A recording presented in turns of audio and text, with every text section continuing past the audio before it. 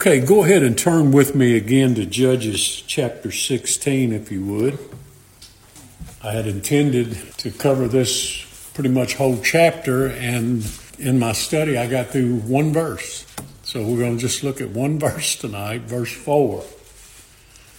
Judges chapter 16, verse 4.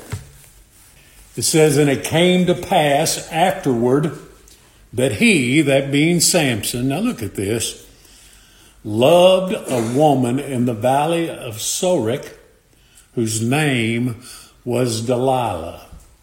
And we've all heard the story of Samson and Delilah. There's been songs written about it. But let me say that I never grow tired of hearing or reading about the love that God has for his people in Christ. It's an unconditional love, which simply means that it's not conditioned on something that I do. It's given by unmerited grace, grace that's undeserved, grace that's unearned. There's nothing I can do to obtain this love, and there's nothing I can do to lose it.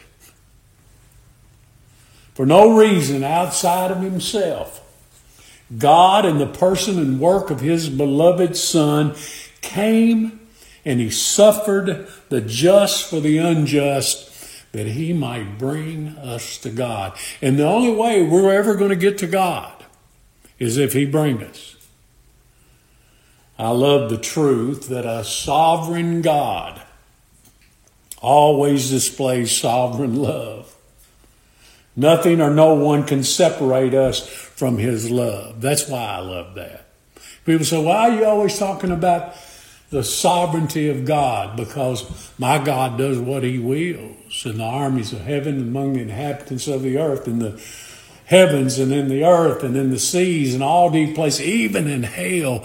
And he has set his love and affection upon a people, and they're going to be saved. He cannot fail. Cannot fail. I love the truth that a sovereign God displays sovereign love. You know, this thing of preaching that God loves everybody and that Christ died for everybody, it's so much more than just a difference in doctrine. Well, it's the difference in God getting all the glory or not. If God loves everybody, if Christ died for everyone, and sinners can still be lost, where is the glory of God in that? That makes God and his Christ a failure. So that's much more than just a doctrine. It's much more than just a difference of opinion. It's the glory of God at stake in that kind of preaching. The Lord Jesus said, "My Father which gave them me," not just gave us to Christ, but gave Christ to us, "is greater than all, and no man is able to pluck them out of my Father's hand." Oh, folks that believe that you can be lost and saved, and lost and backslide, and saved and, what comfort, what peace, what rest is in such teaching. There's none. No man's able to pluck them out of my Father's hand. He's sovereign. He's in control. And that's what our study's about tonight. And verse 4 again, "And it came to pass afterward that he loved a woman in the valley of Sorek, whose name was Delilah." You know, the name Delilah means feeble. The name Delilah means brought low. It means languished. It means weakened. It means to be without strength. Delilah is a picture of Christ's bride, his church. She, too, was without strength, feeble, languaged. But in due time, Christ died for her, speaking of the church, speaking of his bride. Christ died for the ungodly who were without strength. That's talking about us.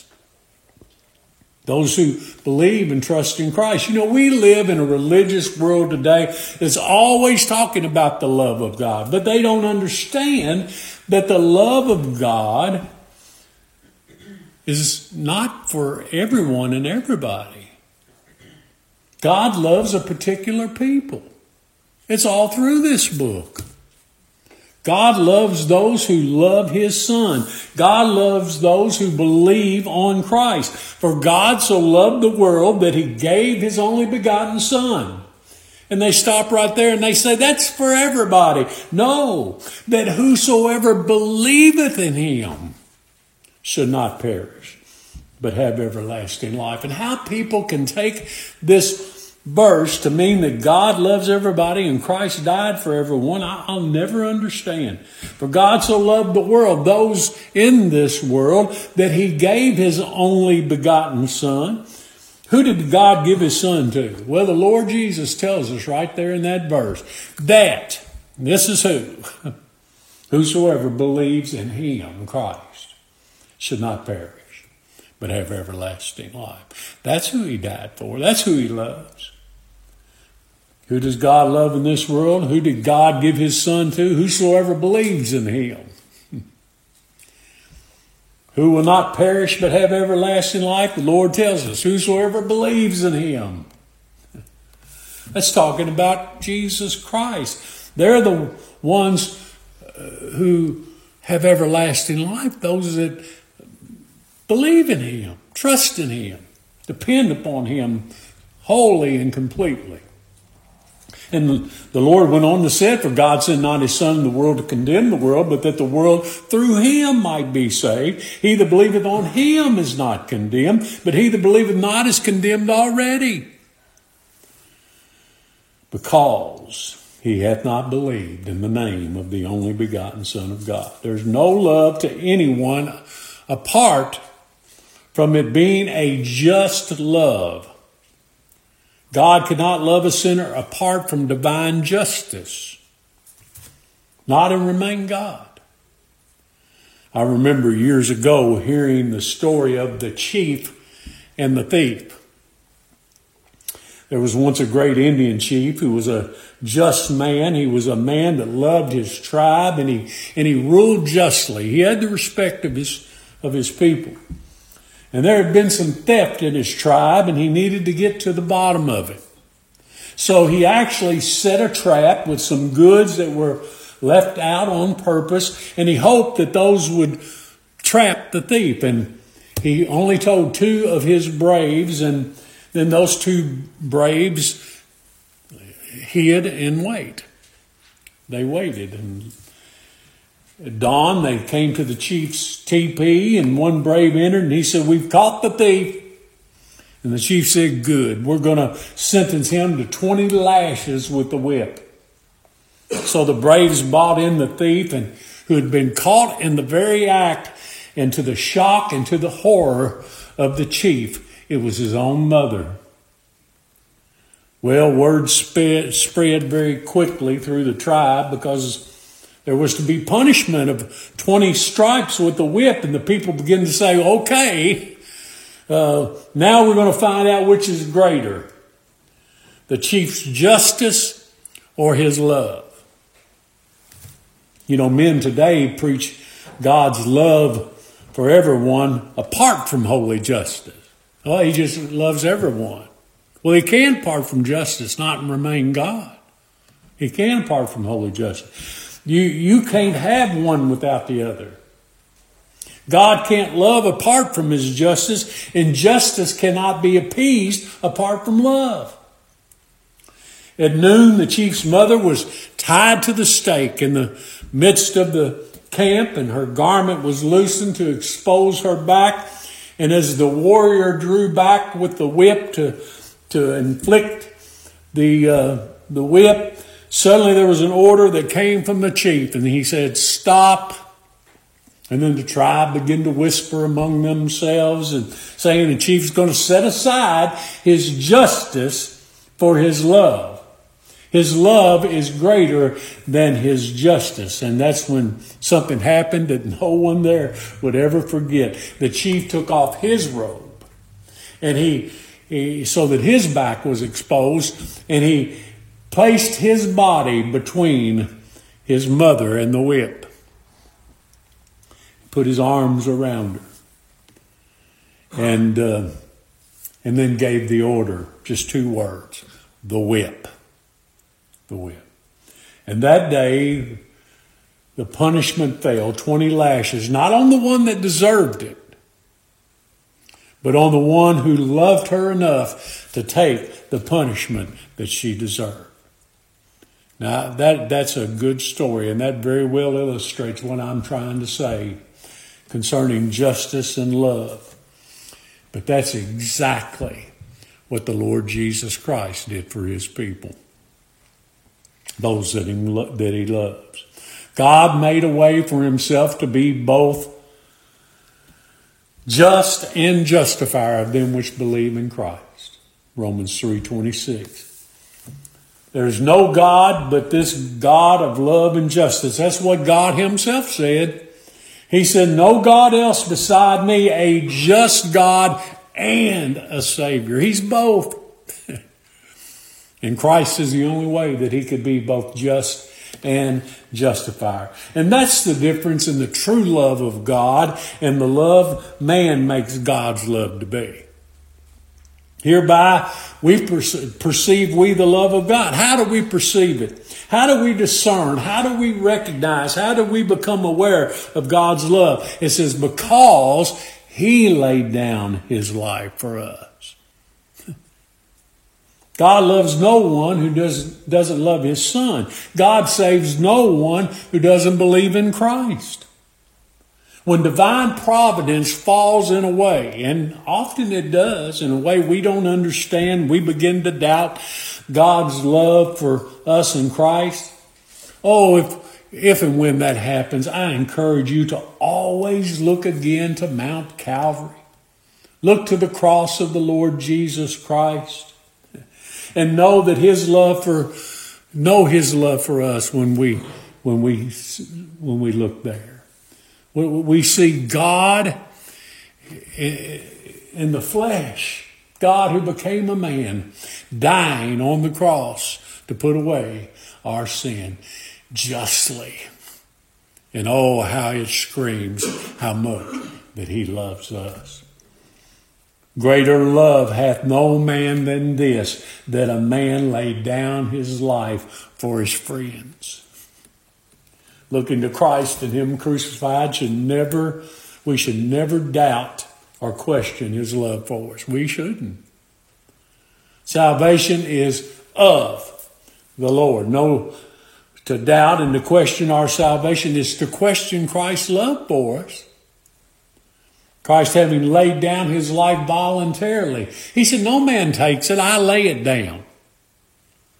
He did so voluntarily for his people, his friends. How precious are those words. The friends of God. Oh, that's the greatest proof of his love. It's called greater love, and it certainly is. Christ loved a woman. Her name was feeble. Her name was languished. Her name was weakened. Her name was without strength. And in due time, he died for her. And she, like Delilah, proved to be ungodly. But Christ loves us with exceeding abundant faith and love. Paul said to Timothy, which is in Christ Jesus. That's where it's at. That's where God's love is. That's where God's mercy and grace to us is. It's in Christ. How do we know that? By the very next verse. This is a faithful saying and worthy of all acceptation that Christ Jesus came into the world. Who did he come to save? Sinners. Sinners. Oh, I'm so thankful he came to save sinners. That means there's hope for me. A child of God won't talk much about their love for God, for their love for Christ. No, they won't. But they'll talk a great deal about his love for them. And we sing, I know, oh, how I love Jesus. And when we do, I'm so glad that the songwriter, the hymn writer added that, because he first loved me. I can sing, oh, how I love Jesus. By faith, I don't love him as I should. Oh, but I do love him. But why? Because he first loved me. I don't know if I could sing that hymn if he hadn't written those words. I love him because he first loved me. That's the only reason we love him. Turn with me to 1 John chapter 4. Stick your marker here and Judges. Even though we're only going to look at one verse, we'll come back to it. But 1 John chapter 4, look at verse 10. These are all very familiar verses to you, but how beautiful they are, considering that the Lord Jesus loved a woman. And when we consider who that woman is. Verse 10, herein is love. Now here's the love of God. Not that we love God. That's why we don't talk about our love for God. Not that we love God. That's not what it is. But that he loved us and sent his Son to be the propitiation, the atonement for our sins. How much did he love us? Why do we love him? Well, John goes on to tell us, look down in verse 17. Herein is our love made perfect. That word there means complete, whole, made perfect, that we may have boldness in the day of judgment, because, I love how the scripture tells us something, and it always tells us why. Because as he is, so are we in this world. Our love is made perfect, complete, and full by his love for us. Our love is like his. Not naturally speaking, only because as he is, by way of substitution, so are we. Not how we're going to be. He says, so as we are in this world right now. You know, the Bible gives us 4 things that God is. God is a spirit. God is holy. God is light. And God is love. These 4 things are the essence of his nature. How do we know that God loves us? Look up there, look at verse 9 there in 1 John chapter 4. In this was manifested the love of God toward us, because that God sent his only begotten Son into the world that we might live through him. That's why. What did we do that God might love us? That's easy. Nothing. We were without strength. We were feeble. We were weak and languished. And what did our Lord do? He did everything. Everything for us. He loved us and he died for us. And that's such a wonderful gospel message. That's such good news. It is if you see that you're without strength, that you can do nothing. You know, many men throughout the ages have gotten themselves into trouble with the illicit affairs with women, but in most cases it wasn't love. In most cases it was nothing but lust. You know, as we've already seen in Judges chapter 14, Samson saw a woman in Timnath. Remember that? We're told that she pleased him. He told his parents, get her for me. We're told that he wanted her, but we're never told that he loved her. Seems to be simply a case of lust. Then here back in Judges chapter 16, verse 1, we see that Samson saw a woman. She was a harlot. And he went in to her. And no doubt this is just another case of lust. The word love is not mentioned. Nothing to do with love. But here in verse 4, we read, and it came to pass afterward that he loved a woman in the valley of Sorek. whose name was Delilah, feeble, languished, without strength, weakened, in trouble. She was in the valley of Sorek. You know that names always mean something, so I looked that name up. Sorek means red. Sorek means choice wine. Christ loved his feeble, languished, and weak church so much that he shed his crimson, scarlet blood that was trodden in the winepress of God's fierce wrath, judgment, and justice against her sin. The valley of Sorek. He loved her and he washed her clean, and he loved her and presented her to himself, as Ephesians 5 says, without spot, wrinkle, or blemish. That's what Christ has done for you. Samson loved Delilah, and Christ loves his church. You know, that word love there in Judges 16 verse 4 means to have affection for. We know what affection is. The word affection here means endearment, to have feelings for. It means to have sentiment, tenderness, warmth, devotion, attentiveness, closeness, intimacy, favor, regard, respect. Basically everything that we don't deserve.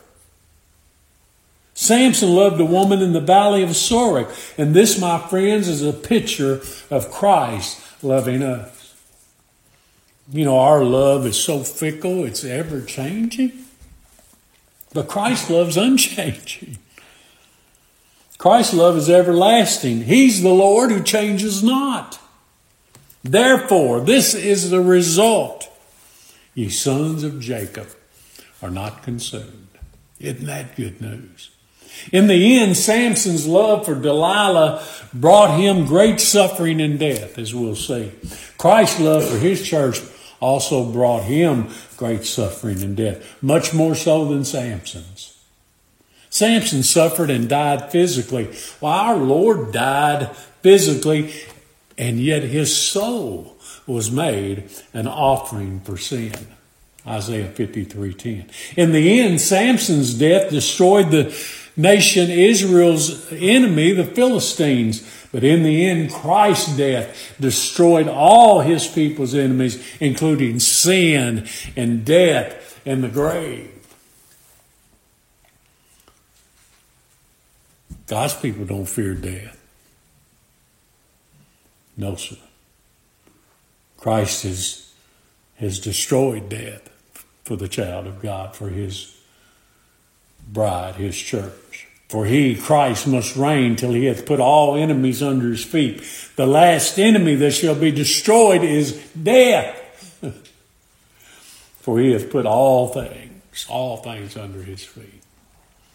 One day the church is going to cry, "O death, where is thy sting? O grave, where is thy victory?" And that's why right now we shouldn't fear death. It's coming for all of us. None of us are going to get out of this alive. Well, yes, all God's people are going to get out of it alive. Every one of them. Why? Because death no longer has any sting, and the grave has no longer any victory. Samson loved a woman, a particular woman. Christ loved a woman, a particular woman. Not everyone, but particular ones. They were often described as certain men and women. You know, when Mary and Martha sent word to tell the Lord about Lazarus being sick unto death, do you remember what they said? They said, "Lord, behold, he whom thou lovest is sick." Oh, if you're going to appeal to the Lord for help, appeal to him on his love for those that he died for. He whom thou lovest. That's who Christ came to save. Those that he loved and love him because he first loved them. You just almost have to add that every time when we talk about our love for him, don't we? Oh, I love him because he first loved me. Oh, how I love Jesus because he first loved me. He saw a woman and he loved her. There was no beauty in this particular woman. There was nothing in Delilah that merited Samson's love. You know, the movies, I remember the movie that Hollywood made of Samson, and Delilah was, she was so beautiful. The woman that played her, we don't know what she looked like. And he simply loved her. He chose to love her. It was the purpose of God for Samson to love her. His love for her would, in the end, destroy the enemy. Samson couldn't help but to love her.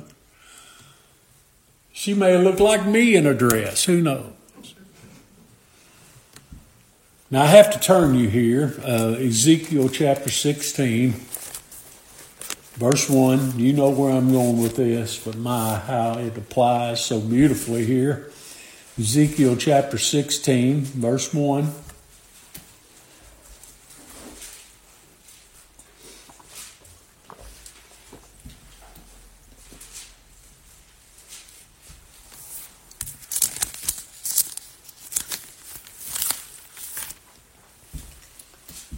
Ezekiel 16, verse 1. Again, the word of the Lord came unto me, saying, Son of man, cause Jerusalem to know her abominations.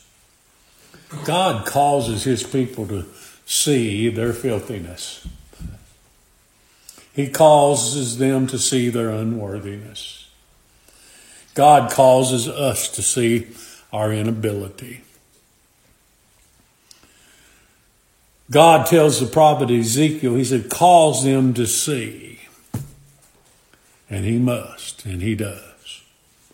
Cause them to see that they didn't merit Christ's love in any way, shape, or form. It was freely given to them. Now here's the question. Does the believer's unworthiness change or weaken his love for them? Absolutely not. If anything, it simply gives him all the glory for it. I don't deserve his love, but it doesn't change his love for me, and it gives him more glory, it seems. The name Delilah is mentioned 6 times in the Bible, and all 6 times are right here in Judges chapter 16. We're told very little about Delilah, really. You know why? Because it's not about her. The story's not about her. It's about God's judge. It's about God's deliverer. We're told only about her unfaithfulness. We're told only about her deception. We're told only that Samson loved her. That's all that matters. This book is not about us. It's about the Lord Jesus Christ. It's not about what we did for him. Not what about what we did to him. It's about what he did for us. This is what we know about us. This is what God says about us. Look at verse 3, Ezekiel 16.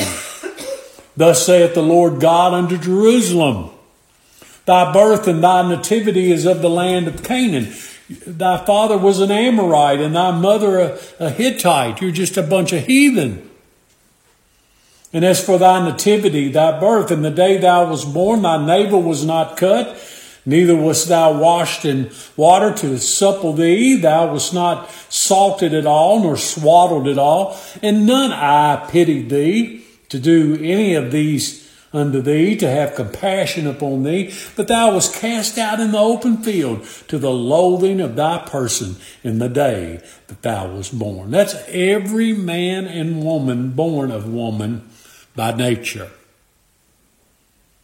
We're heathen. We're ungodly. We're dead in trespasses and sin. We're the worst of the worst. We're less than the least. We're unfit. We're unable. No eye pitied us. Because of sin and iniquity, we were left to die, cast out to die. None had compassion on us. No eye pitied us. We were loathed. We were found repulsive by all who looked upon us. How then could we be spared? How then could we be saved? How then could Christ love us? Verse 6, and when I passed by thee. That's how. He passed by. God passed by us in mercy and grace. God had compassion on us. God saw us polluted in our own blood. God saw our condition and He said, live. He saw us and He loved us, and look what all God did for us. Let me read through these verses quickly. I have caused thee to multiply as the bud of the field, and thou hast increased and waxen great. And thou art come to excellent ornaments. Thy breasts are fashioned, and thine hair is grown, whereas thou wast naked and bare. Now when I passed by thee and looked upon thee, behold, thy time was a time of what? Love.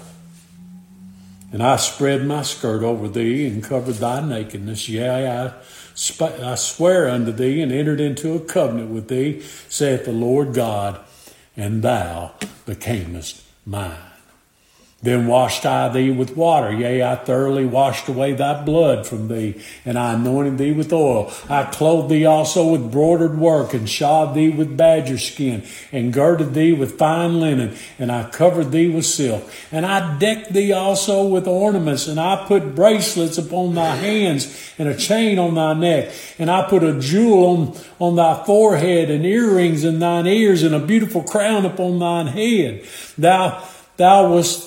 Thus wast thou decked with gold and silver, and thy raiment was of fine linen and silk and broidered work. And thou didst eat fine flour and honey and oil, and thou wast exceeding beautiful, and thou didst prosper into a kingdom. And thy renown went forth among the heathen for thy beauty, for it was perfect through my comeliness, which I had put upon thee, saith the Lord God. Now, how much there is said about what we did for ourselves? How much is said about what the Lord did for us? What a glorious passage of Scripture. Verse 6, He passes by us and He saw us and He caused us to live. Verse 7, He caused us to multiply and He increased us. Verse 8, He looked upon us. He spread His skirt upon us, His righteousness. He covered our nakedness. He swore to do us good. He entered into a covenant with us. We became His. Verse 9, He washed us. He anointed us. Verse 10, He clothed us. He girded us. He covered us with silk. Verse 11, He decked us with ornaments. He put bracelets on our hands. He put a chain around our neck. That's what He did. I don't see anything that we did. Verse 12, He put a jewel in our forehead. He put earrings in our ears. He put a beautiful crown on our head. Verse 13, He decked us with gold and silver. He clothed us. He fed us. He prospered us. In verse 14, He made us perfect through His comeliness. We're made perfect in His righteousness. Oh, the Lord Jesus loved a feeble, languished, weak, pathetic woman, and He loved her until the end. But in the end, it resulted in His death. But it resulted in her life. And this is the gospel of substitution. This is the gospel of Christ crucified. Now, if I make my salvation about my love for God, if I make my salvation about my work for God, I cannot and will not ever be saved. So, in closing, I want you to turn with me to Galatians chapter 2 and rejoice with me. Look at verse 20, Galatians 2.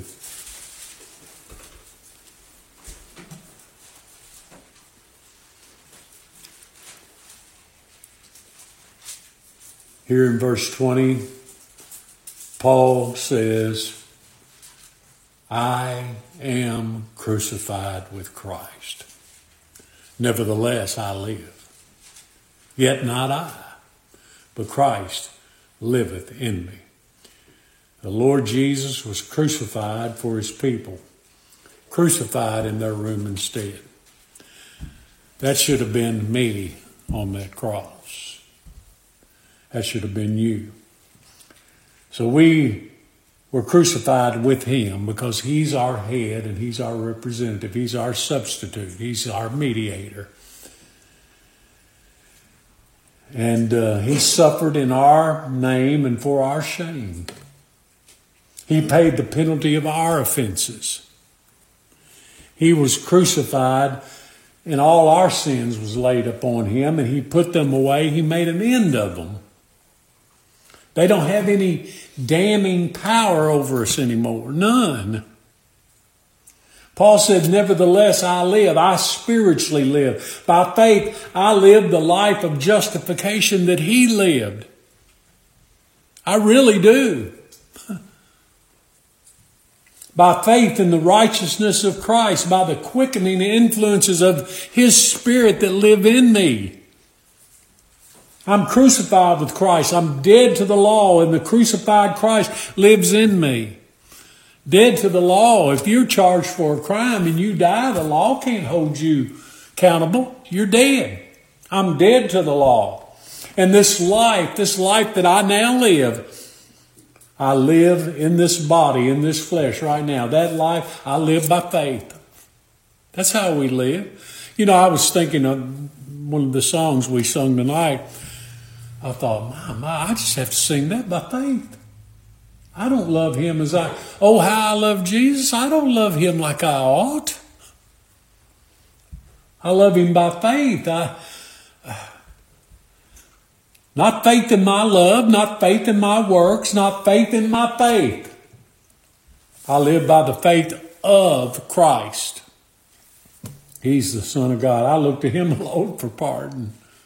I look to him alone for righteousness. I look to him alone for peace, comfort, and joy. I look to Christ to supply every and all grace. And I look to Christ alone for salvation. Now look at this. It says, who loved me.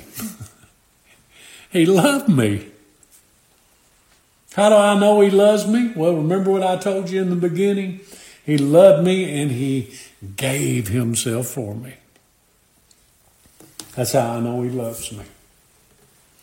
For God so loved the whole wide... Did God so love the whole wide world? No, he gave himself for those that he loved. So did Christ die for the whole wide world? No, he died for those who believed on him. We know that the whole world doesn't believe on him. We wish that they did. Well, I have children that are yet without Christ. They don't love Christ. But I wish they did. And I hope and pray that they will. But those whom he loves, love him because he first loved them. And they love him and believe on him because they know there's no other way to be saved. You sitting right there tonight, you that know him, you that have walked with him for a while, you know there's no other way for you to be saved. There is no other way. He is the way. He is the truth. He is the life. And no man comes to the Father but by him. How do they come to God by him? They're brought by him. He brings them. So I leave you again with the beloved John's words concerning what love truly is. Herein is love. Not that we love God, but that he loved us. And what did he do and love for us? He sent his Son to be the propitiation for our sins. Samson loved a woman. She was feeble, needful, languished. Thank you, Lord, for loving the unlovable. Those who are unlovable, he made lovable.